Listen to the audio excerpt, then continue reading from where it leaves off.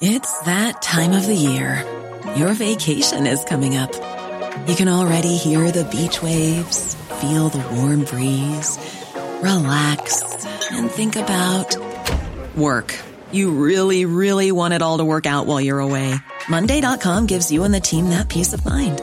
When all work is on one platform and everyone's in sync, things just flow. Wherever you are, tap the banner to go to Monday.com.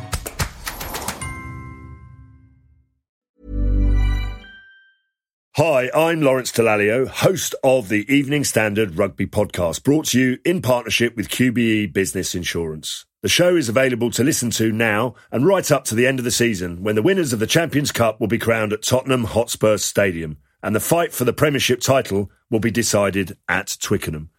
QBE is one of the world's leading insurers, and they will help your business build resilience through risk management and insurance solutions. Subscribe and download now wherever you get your podcasts. Thanks for listening. ES Audio. From the Evening Standard in London, I'm Mark Blunden, and this is The Leader. Universal Basic Income is the Levelling Up trial that's been getting some considerable attention. Now, after projects testing out the social welfare scheme in other parts of the world, two similar experiments for here in England are being drawn up, one in North London's East Finchley and the other in Jarrow, South Tyneside. In London, it would see 15 participants being given £1,600 per month for 2 years. That's just over £575,000 in total, in the hope it can alleviate poverty for some of the worst off Londoners so they can pursue studies and work. Local researchers will also be trained and paid to monitor the trial's impact and outcomes. The idea is that automatically giving trial participants the same amount of cash each month could also reduce the cost to taxpayers of running a complex means-tested benefit system. But the scheme is also controversial, and its critics say it's costly, unproven, and is giving people money for nothing. To find out more, the Leader podcast comes to you from East Finchley, where volunteers have been working with the think tank Autonomy to bring the scheme to life. We're here at the Grange Big Local, resident-led lottery-funded community project with Julia Hines, a board member and volunteer who's helping facilitate the basic income trial. Now, the challenge is ensuring enough money can be raised to start the project. First, Julia explains how the universal income trial would work. We started this because people were saying that the benefit system wasn't working for them, and that felt like quite a big thing to tackle. We met up with Basic Income Conversation, and they suggested that a trial would put those problems on the agenda. So the way that it will work is that we're working with another big local area in Jarrow in the northeast of England and Northumbria University, some really great researchers there, and Basic Income Conversation. We're going to take 15 people. 20% of them will be disabled people. And otherwise, we want the trial to basically look like our community in terms of demographics. Everyone has to be over 18. And we're going to give them £1,600 a month for 2 years and talk to them regularly about their lives, their mental health, their physical health, and their jobs, how they're using that money, how they're using that opportunity. Because the idea of basic income is that it's money that's always there as a security blanket if your life changes, but also it's money there if you want to change your life, if you want to take a low-paid internship or train or start your own business. And what would be their current circumstances, and how would that change having this £1,600 monthly? Here in East Finchley, it will be complicated because of housing benefit. So we chose this amount not because we think this is what a basic income should be in a national rollout, but because we have to work with the current benefit system. We know that poverty and health inequalities go together and that it works both ways, right? So if you don't have a lot of money and the bill lands, you're going to feel panicky. You're going to feel stressed if you can't do it. And if you can't feed your kids, you're going to feel worthless. You're going to get depressed. We know that happens. And equally, if you have a severe mental illness, it's likely that your income will go down. So we don't need to prove that. Everybody knows that. What we want to know is, what difference does it make if people don't have to worry about thresholds, if they don't want to have to worry about conditions, if they don't have to worry about sanctions? And in order to do that, we have to take people out of the benefit system. And that's why it's such a large amount of money, and that's also why it's a small number of people. What do your participants telling you in terms of how their financial circumstances have changed after the pandemic and as a result of the cost of living crisis? I think a lot of people are struggling. So our local food bank, they helped 559 people last week. That's just Finchley Food Bank. And I think it's the second largest in the borough, that food bank. Although this is also quite a wealthy area. So it is a real problem. And actually, although in winter people were talking about energy, people are talking about food being the issue at the moment.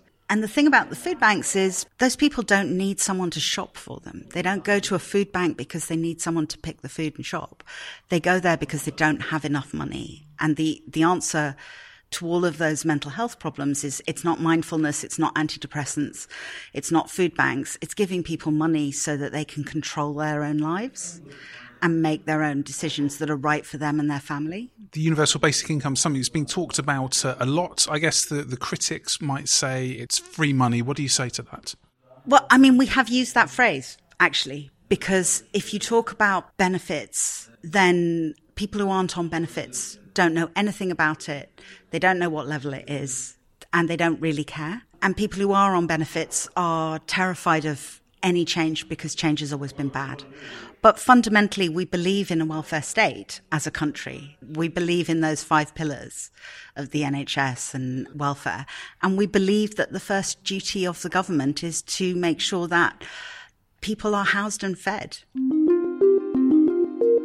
Let's go to the ads. Coming up, how universal basic income trials have fared abroad. Could it work here? Why not hit rate and follow in the meantime?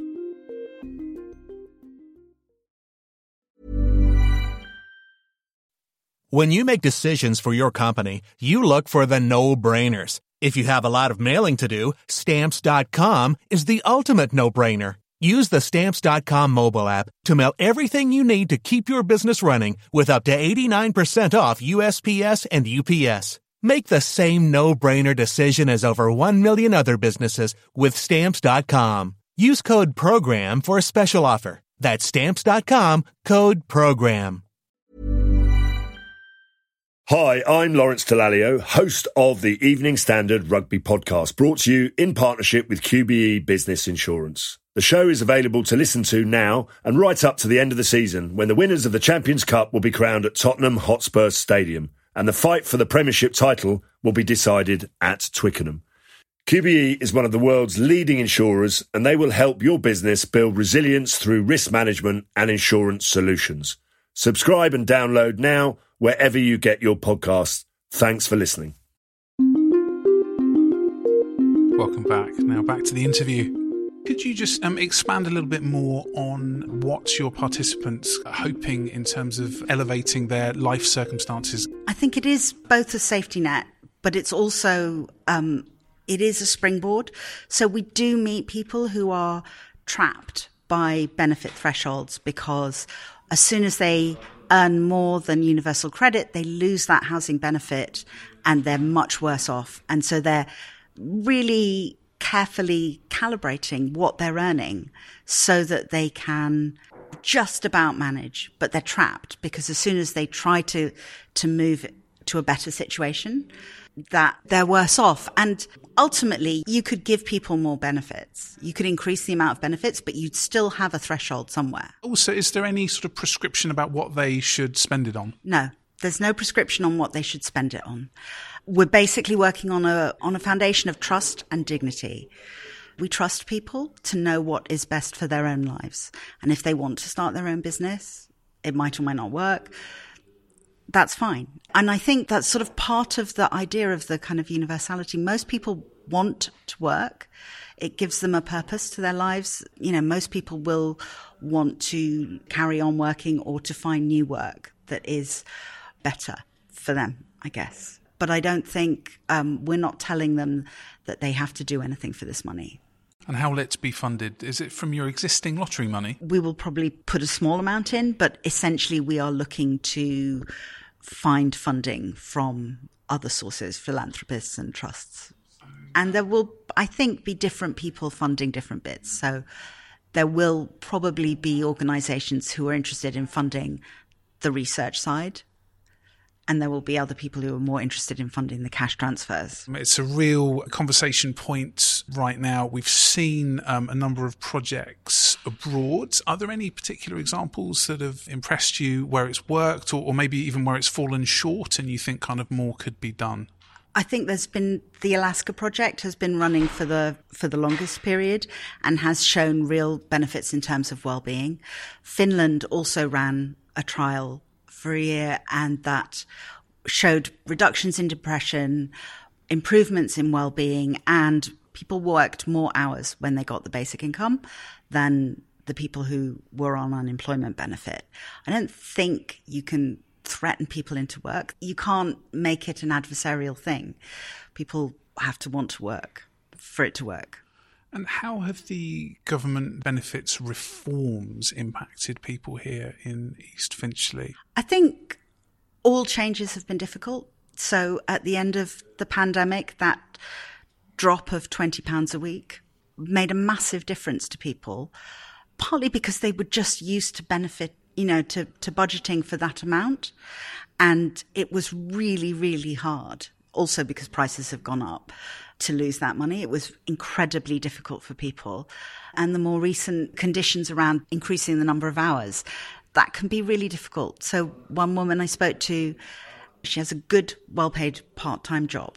She has now been told that she is not working enough hours. Her job is not offering her the extra number of hours. The extra number of hours that she needs is small. So she would probably have to find a different job that was lower paid on an hourly rate, wouldn't make the government any better off, would mean she has to pay childcare. But it's not going to benefit anyone because she has skills for this work and she's good at it. It's, and it's socially valuable work that she does. So people get trapped in these situations and they're like, where am I going to find another 2 hours a week work?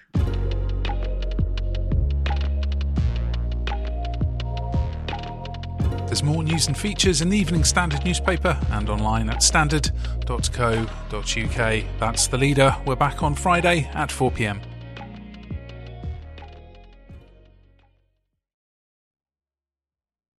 Hi, I'm Lawrence Dallaglio, host of the Evening Standard Rugby Podcast, brought to you in partnership with QBE Business Insurance. The show is available to listen to now and right up to the end of the season, when the winners of the Champions Cup will be crowned at Tottenham Hotspur Stadium, and the fight for the Premiership title will be decided at Twickenham. QBE is one of the world's leading insurers, and they will help your business build resilience through risk management and insurance solutions. Subscribe and download now wherever you get your podcasts. Thanks for listening.